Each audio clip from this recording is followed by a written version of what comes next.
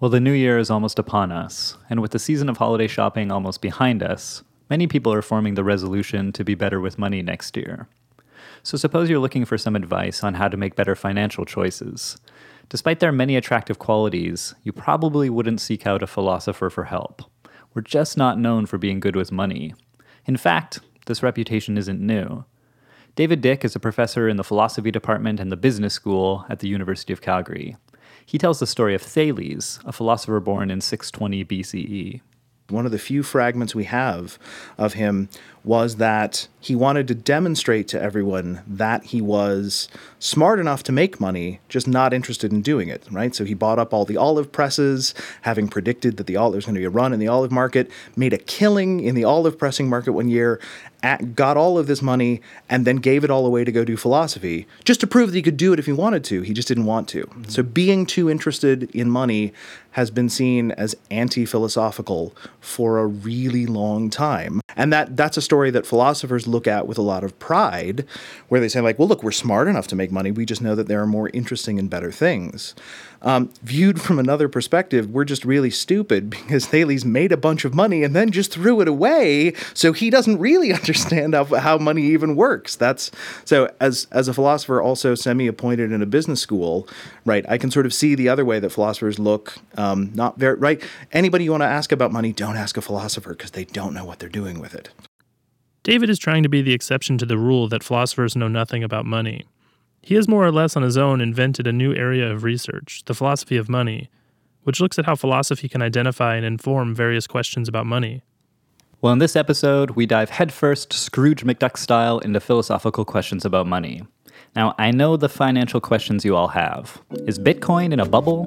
Can the current bull market continue? And how do you even go about buying olive press futures anyway? We're going to set those pressing questions aside in favor of some deeper issues. In the first part of this episode, we're going to look at some of the general philosophical questions about what money literally can't buy. In part 2, we're going to focus on a specific ethical issue, whether there should be a market for kidneys. And then in part 3, we'll hear from a philosopher who thinks too much attention is given to money over another good, free time. By the end, I hope you'll agree that the costs are worth it. From the Center for Ethics at the University of Toronto, this is Open Questions. I'm Eric Matheson. And I'm Jeremy Davis. David breaks the philosophy of money into two general categories. There are metaphysical claims about what money cannot buy, and there are moral claims about what money should not buy. For an example of the metaphysical claim, think of the song Can't Buy Me Love.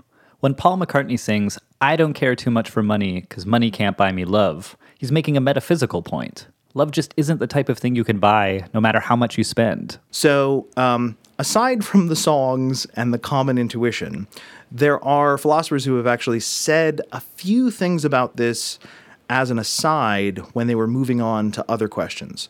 So most often if you find a philosopher saying, well, here is something money can't buy, they're not making a metaphysical claim. They're actually making a moral claim, which is something that, like, well, here is a thing that, of course, you could exchange for money, but you shouldn't, right? So most often it's something like, well, money can't buy sex. Of course it can. What they're expressing is that it shouldn't, that there's something immoral about prostitution. Many of these discussions are set up with briefer, intuitive discussions about, well, maybe there are some things that you can't exchange for money. Michael Sandel, for example, has a book called What Money Can't Buy, which is mostly a book about what money shouldn't buy. But in it, he does have a discussion of a few things that he thinks cannot be purchased. So he lists Nobel Prizes, friendships, and he also thinks that you cannot buy a speech if you're the best man at a wedding. Sandel explains that the reason these items can't be bought is that paying money corrupts them. If I try to pay Jeremy to be my friend, the act of paying corrupts the friendship so that he isn't really my friend anymore. David has a bit of a different take on this, though. He thinks that the goods aren't merely corrupted, they're actually transformed. So what I've come up with is a theory of what I call transformable goods. Transformable goods are the kind of things that transform when you exchange them for money.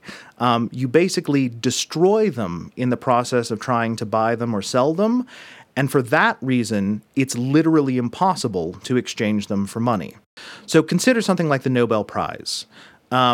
Presumably, we think that you can't buy a Nobel Prize because the Nobel Prize is the kind of thing that should be given freely to someone out of recognition for their accomplishments.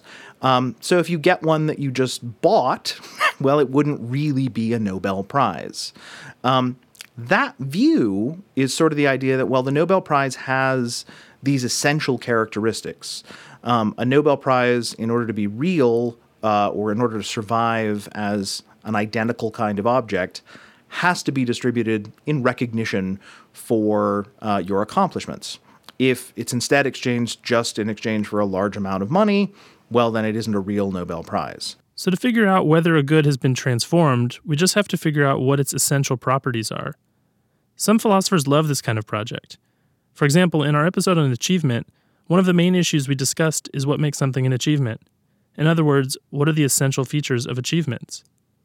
But David thinks that something's essence doesn't need to be universally agreed upon. He thinks that there are really two different questions. There's one question about, well, what is the essence of that object? What's the essence of friendship? What's the essence of a Nobel Prize? What's the essence of a best man's speech? Well, in the case of the Nobel Prize, I think lots of us think about it as having these essential characteristics that it has to be given in recognition for one's achievements. But suppose there was somebody who said, suppose there was a very, very wealthy billionaire who had recently become president of the United States and said, you know what, I can buy a Nobel Prize. I'll just lay down $1 billion and they'll give me the certificate and the ceremony and all the rest of that. And you tell that person, yeah, but that's not a real Nobel Prize. That wasn't given to you in recognition of your accomplishments. That's just because you're rich and you bribed them with enough money. And if the person replies, yeah, that's fine. That's what I wanted. I wanted to demonstrate that I'm so powerful that I can purchase a Nobel Prize. And if you stamp your feet and go, that's not a real Nobel Prize, I don't see what pressure there is on that person to say that they didn't get what they wanted. If they're really indifferent to that feature of the object, then I don't think it's essential for that person. In other words, the essence depends on what the person wants. Obviously enough, this means that people can disagree, including philosophers. So suppose my friend was getting married and was a very big fan of the poet Billy Collins, and really disliked Michael Sandel, and asked me to give the speech as best man at his wedding. Well, it seems like the nicest gift I could give that person would be something written by Billy Collins that would irritate Michael Sandel. So if I paid Billy Collins to write a really great speech, maybe even referencing the fact that here I'm providing you a beautiful poem and a counterexample to Sandel, and my friend is delighted and thrilled by this and so much more honored by the fact that I went out and paid a bunch of money to Billy Collins to make this for me, that seems like a much better gift for him, even though Sandel will look at it as a corrupt version of a real best man speech. In fact, in that case, the fact that it irritates Sandel is part of what makes it such a good present. But the point here really is that in order to figure out what can I buy for my friend, I need to figure out what my friend wants. If it's the kind of thing that I can purchase, if my friend has identified a commodity by liking certain features in it that are perfectly compatible with monetary exchange, then sure I can buy my friend a best man speech. In fact, the nicest thing I could do is buy my friend a best man speech. But if my friend really believes that the only speech is the one I write myself, and if I pay someone, or even if I just ask someone for free to write the text for me, well, then I will have failed in my task. I will have not given my friend the gift that they wanted. So we have a two-step process for determining what money can buy. Step 1, figure out what the person wants. Step 2, figure out if what the person wants is compatible with monetary exchange. A result of this approach is that two people can look at the exact same case and disagree about what was exchanged. Sandel might claim that you've bought your friend a corrupted best man speech, while your friend can claim that you got him exactly what he wanted. Now, you might think that this is a pretty weird result. It seems like there just is a fact of the matter regarding the object in question. We can't just claim that friendship is whatever we want. But at least where money is concerned, David doesn't see it this way. But I actually think the point I'm making is extremely familiar. So suppose that I was selling you my old broken down car, and I knew for a fact it was never going to run again, but you weren't interested in it working as a car. You just wanted to buy some scrap metal.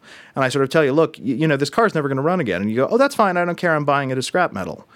Well, it seems like the right description of that case is that I'm selling a car and you're buying scrap metal, and we're both right. And if you got really hung up on the question of, wait, is that object that's being transferred really a car or really scrap metal?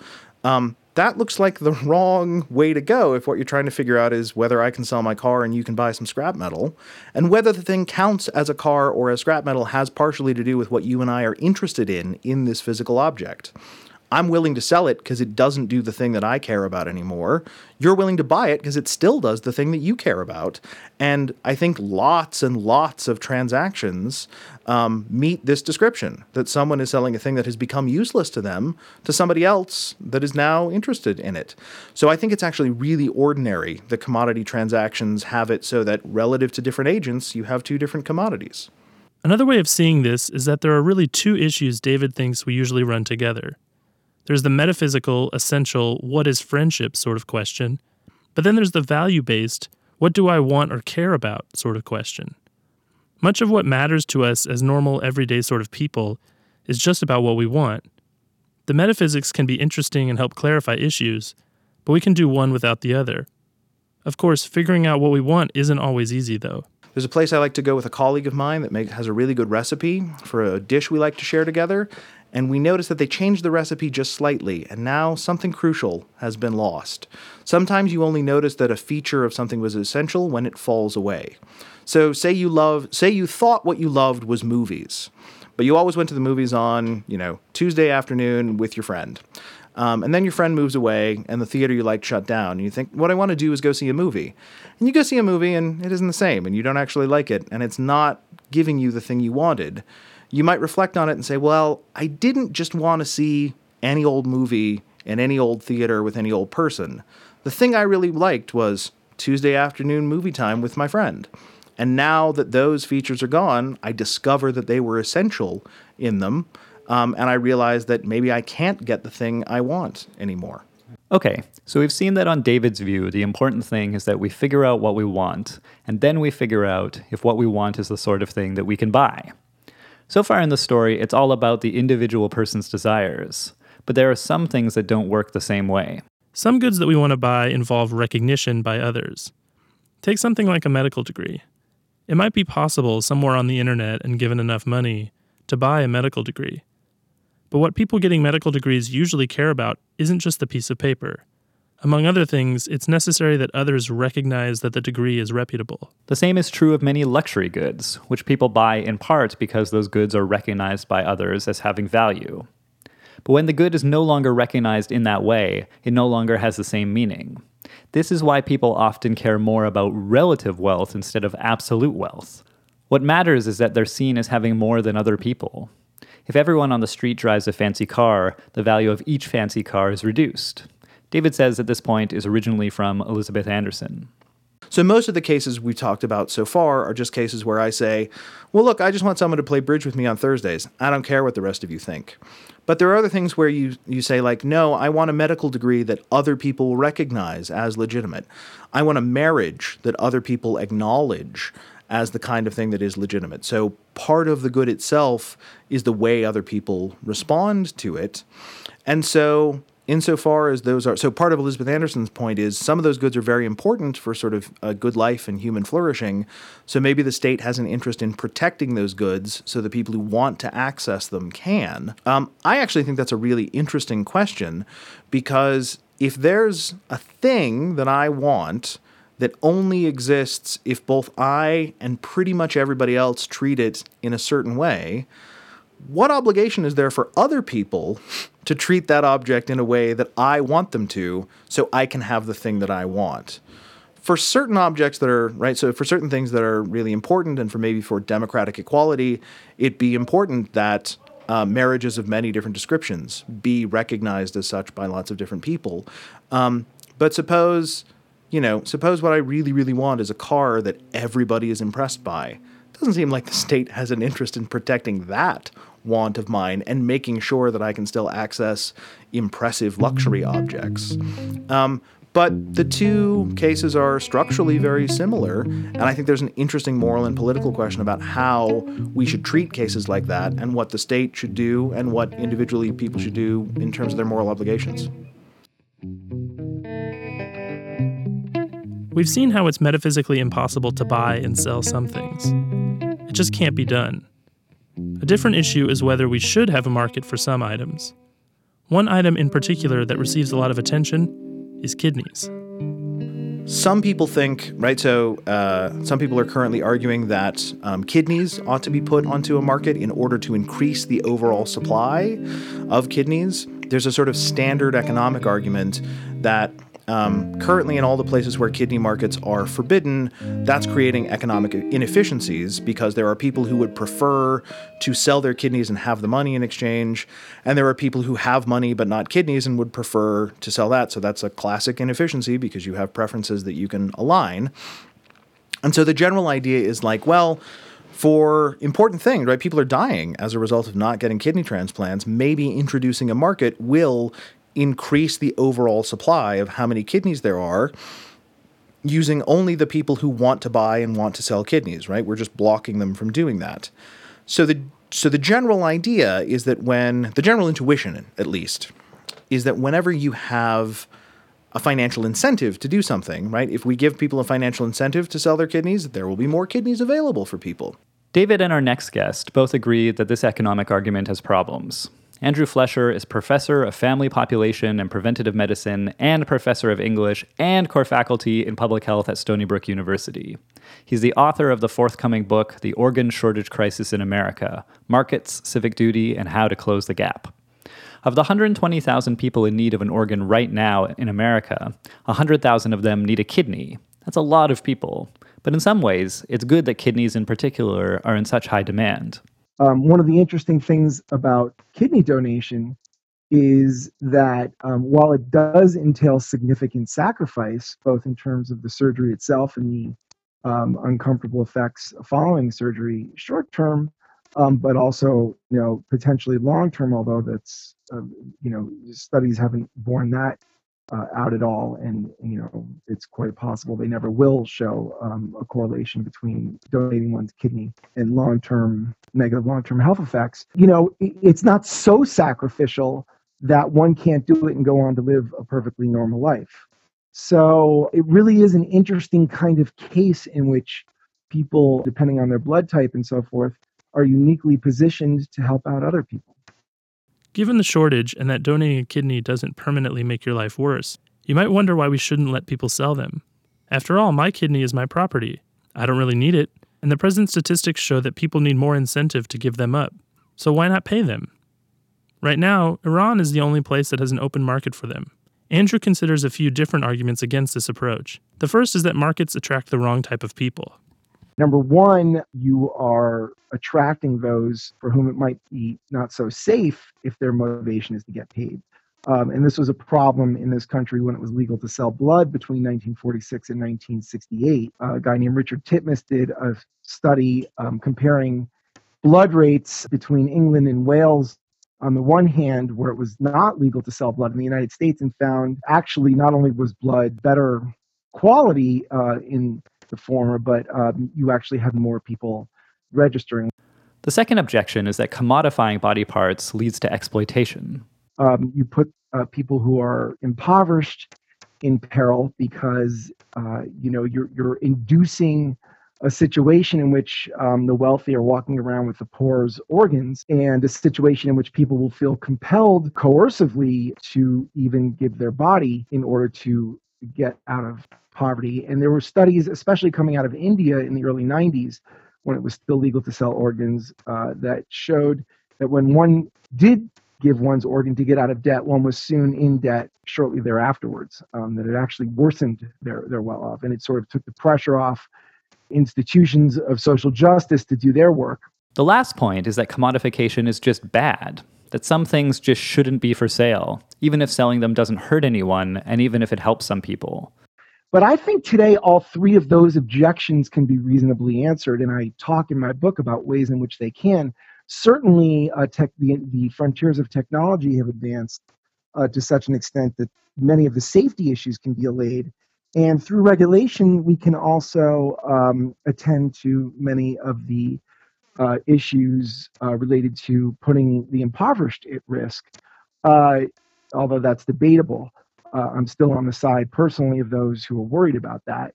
The commodification question is more of a sacred values question that's, depending on the religious and moral tradition from which you hail.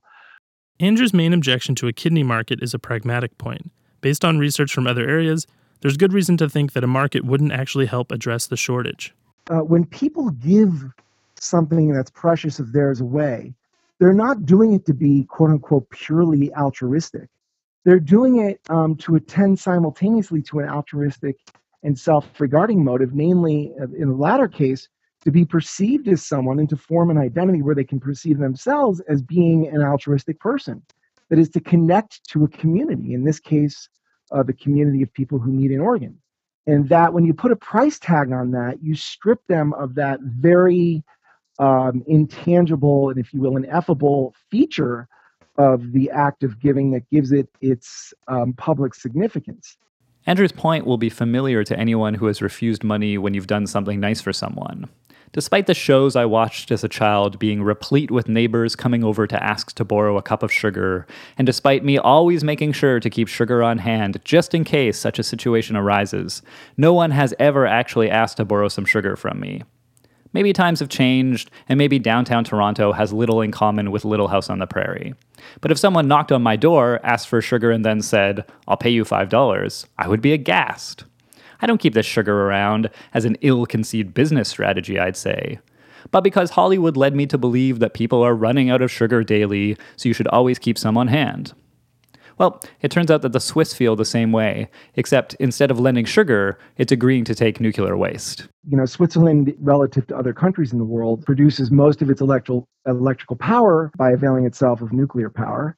And, any country that relies heavily on nuclear power is going to have a plan for nuclear waste. And in Switzerland, it was determined, in a way I'm not going to explain right now, but that this mountain near this town of Wolfenschiessen was an ideal place to house that nuclear waste. But the Swiss are transparent.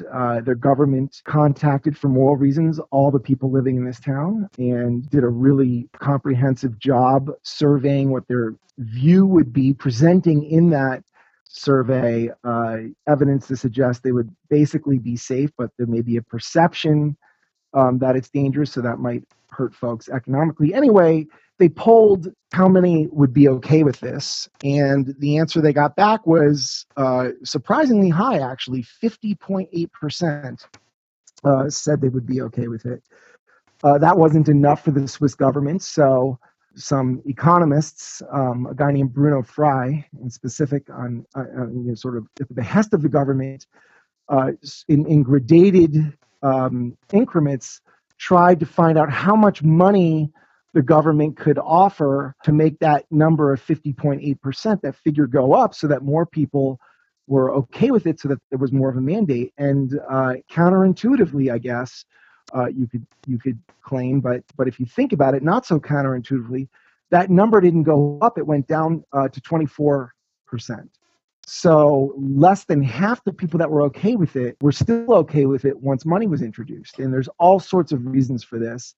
But once you enter into financial contract, you alert that part of one's sort of psychological defense mechanism, where one starts not thinking in terms of one's fellow man and woman anymore, but what one has coming to oneself, and mechanisms of distrust are awakened. And there are other studies similar in which the introduction of money, and it doesn't matter how much, until you get to a very, very, very, very high amount, which precipitated an article that Frey wrote later called, "Pay Enough or Don't Pay at All."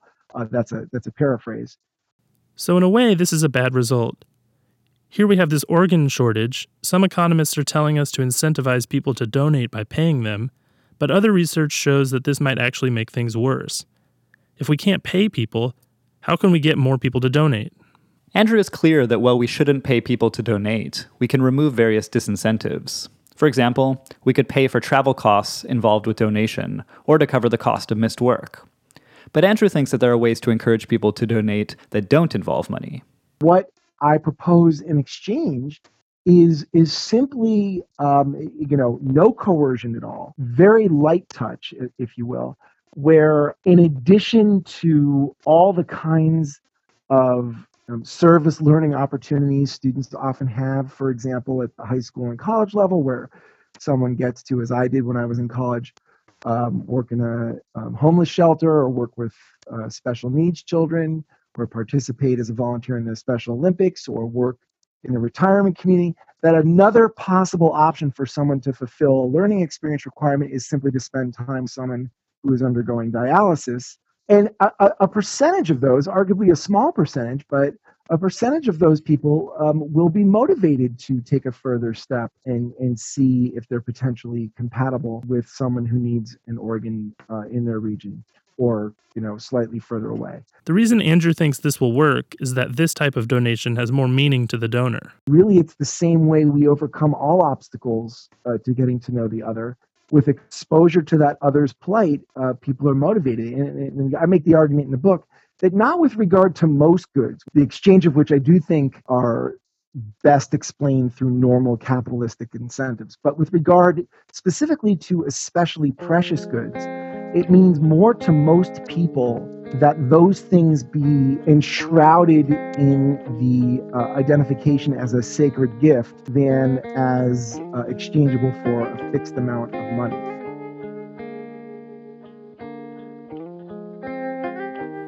We've heard about what money can't buy and about kidneys, which money shouldn't buy. Now we're going to turn to a philosopher who thinks there's another good money can't buy, namely free time. Julie Rose is assistant professor of government at Dartmouth College and a visiting fellow at the Edmund J. Safra Center for Ethics at Harvard this year. Her view is that we should care about how goods are distributed, but money isn't the only good. The background for this view is what she calls liberal proceduralism, which is essentially that we should give people important resources and let them decide for themselves how to live.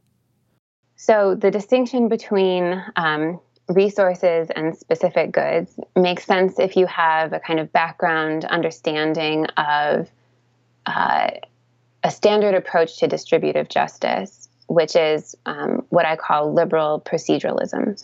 And so on this approach, the idea is that rather than trying to ensure that everyone has a fair distribution of a bunch of particular specific goods, instead we should ensure that people have a fair share of a set of resources which they could then use to pursue their own particular preferred specific goods as they'd like. So the standard understanding of a resource would then be money. So we should ensure that people have a fair distribution of money, and then they can use their money to pursue the particular goods that they would like as they see fit, as whatever their plans of life are.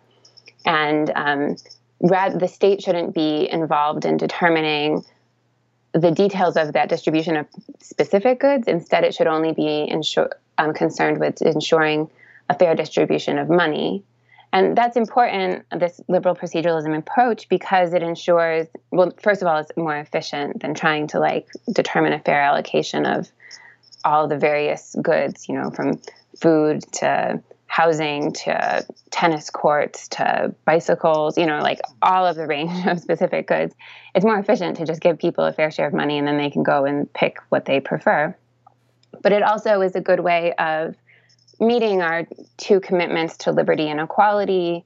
We then ensure a fair distribution, but we do so in a way that gives deference to individual autonomy and individual choice. Julie's view is that free time isn't some specific good people will choose to buy with their money, but rather a resource that's on the same level as money. Leisure is usually understood as a specific good, as one of the things that someone might pick according to their particular plans. But I think that this is a mistake and a too narrow understanding, and that we should also think about free time as a resource. So it's more like money in that it's something that people need to pursue any plan of life. It's not just a component of some plans of life. The reason to care about free time is the same reason we have to care about how money is distributed. Both are necessary for liberty and equality. The liberal proceduralist approach to distributive justice, or really to our theories, or liberal theories of justice more generally, is that we should ensure that people have a fair opportunity to pursue their own conceptions of the good, which is another bit of jargon just to mean people's own ideas of the good life or their own preferred way of living. You can think about it very broadly. And so it's important on the liberal view that we have that role for autonomy, and then the equality concern comes up in the fairness, so that we have a fair opportunity to pursue our own plans of life, whatever they might be. Now, we normally pay attention to the distribution of money or income and wealth when we're thinking about that. So very clearly, if people have different bundles of income and wealth, they're going to have different access to the means to pursue their particular plans, their particular conceptions of the good. But my argument is that we shouldn't only be concerned with the distribution of money if we're concerned about people having access to pursue their plans of life. We also have to be concerned with the distribution of free time, and that both money and time are necessary inputs into doing whatever it is that we might want to do. And so, therefore, we have reason to be concerned with ensuring that people have enough free time so they can pursue their chosen life plans or whatever it is they prefer to do, in the same way that we also care about the distribution of money. On Julie's view, money is important, but it doesn't buy us some of the things we think it can. We think things like, with more money, I could take more vacations, spend more time with my family, and pay people to do the things I have to do now, like clean my house. But she argues against this. So I think that this is a mistake for two different reasons, but the basic idea is that I think it's wrong to assume that people can purchase free time. And it's wrong in two ways. One has to do with the labor market, and one has to do with our basic needs. So the first with the labor market is that the objection assumes that people can freely choose their work hours, but that just isn't, in fact, true. So there's this phenomenon called overemployment, which would be that people are willing to work for a corresponding reduction in pay if they could have shorter hours, but they're unable to find work on terms that do so. So job contracts standardly come with a set of standard hours. You know, you get an offer and it says you work 40 hours or you don't take the job.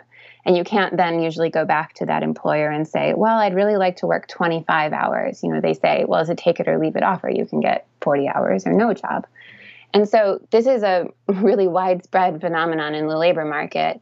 And so basically, we can't freely choose our work hours. So even if we were to pay attention to the distribution of income, we can't then automatically assume that people would be able to adjust their work hours so that they have enough free time.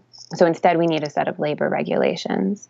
And then the second is that the assumption, again, assumes that if we had more income, if we had more money, we could purchase the satisfaction of our basic needs, and then we could have more free time.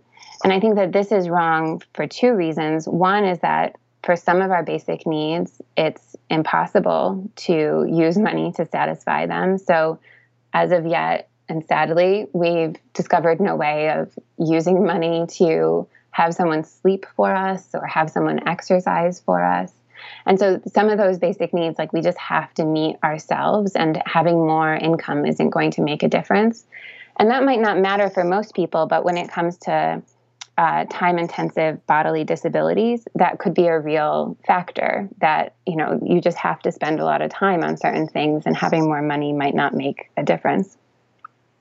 And then in other ways, sometimes it is possible to purchase the satisfaction of our basic needs, but we might think that people could have legitimate objections to doing so for a variety of reasons. So you might object to the kind of commodification involved, or you might object to the unequal status involved in domestic service and having someone doing work in your home to care for your loved ones, to clean your house, to clean your toilets. You might think, no, like I don't want to be paying someone to do that work for me. It's important that I do that work myself. And so we wouldn't want it to be the case that the only way to have your fair share of free time is that you must be willing to spend money to hire someone to do this work that either you think no one else should do because it's degrading, or to do it for someone else, or that it would change the value of the work you're doing with, say, care for your loved ones. And so in both of those ways, again, we can't assume then that we can automatically use our incomes to purchase the satisfaction of our basic needs and to obtain free time. So if free time is valuable, and if it's a good we should directly promote, what sorts of policies will give people more of it? Julie has a bunch of ideas, many having to do with labor regulations. So the core one would be a right to refuse to work more than a certain number of hours. So let's say, and I don't argue for this particular number, it depends on the context, but let's say that people could have their fair share of free time, assuming standard bodily and household needs if they worked only 35 hours per week. So then the idea would be you'd have a maximum hours law that gave every employee the right to refuse to work more than 35 hours per week. I think it should be a right to refuse rather than a prohibition on longer work hours, because the underlying justification for free time is that we're entitled to time to pursue our own ends, whatever those might be. And for some people, those ends are spending more time in work, either because they enjoy it or they want to have extra income. And so we should, to the extent possible, allow people to work longer hours if they so choose. But importantly, that can't come at the cost of other people not being able to have their fair share of free time. So we should have a right to refuse to work longer hours, and it needs to have various provisions added so that it has sufficient teeth to actually ensure that people can exercise that right. Additionally, Julie says that we should have shorter or more flexible work hours for caregivers and people with time-intensive disabilities. Another point is that everyone should have predictable schedules. So in the US anyway, there's a problem of people's work schedules can be set with very little notice, and so you can't make plans around them. And so your free time is not really usable to you if you don't know when you're going to have it. So we'd have to have protections for predictable schedules. So Julie is advocating for more flexible hours and predictable schedules, but she also adds that it matters when we get our free time. So the general argument is that we need free time to pursue our conceptions of the good or exercise our liberties generally. But in addition, we have certain liberties, and one of them is freedom of association. And in order to associate with other people, whether that is in our families or in our recreational or hobby groups or political groups or religious groups, association very broadly understood. In order to exercise our freedom of association, we generally require periods of free time that are shared with each other. So, there are some things we could do, like we could be pen pals and write letters, and then it would require that we have time at the same time. But most of our exercises of freedom of association do require that we have shared free time, so free time together. And so I think that's also really important, that we have measures ensuring that people do in fact have shared free time, and that this doesn't just automatically happen, and that there are significant segments of the labor force that have irregular or what are sometimes called antisocial work hours. And as a result, they have very restricted access to periods of shared free time. So they have to work weekends, they have to work nights, they have to work holidays. And so when other people have free time together, they don't have access to that shared free time. And I think that's a real concern and something that we should pay attention to.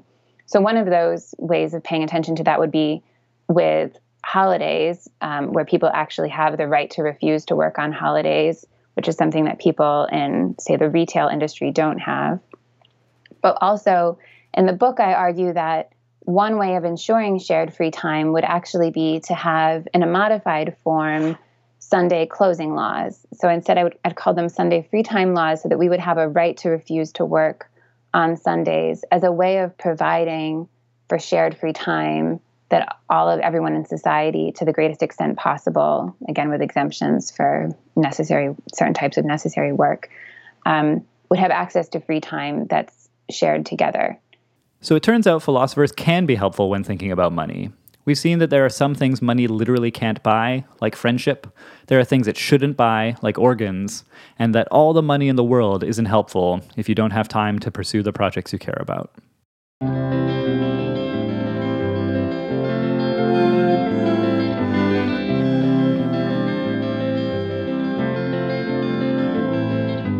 This episode was produced by Eric Matheson and me, Jeremy Davis.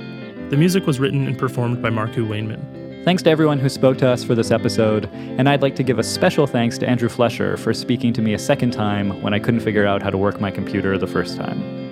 This is our last episode of the first season. We wanted to extend a special thanks to all the wonderful folks who've taken time to chat with us, and especially to Marku Wainman, Marcus Dubber, and Giovanna Jankovic for all their help.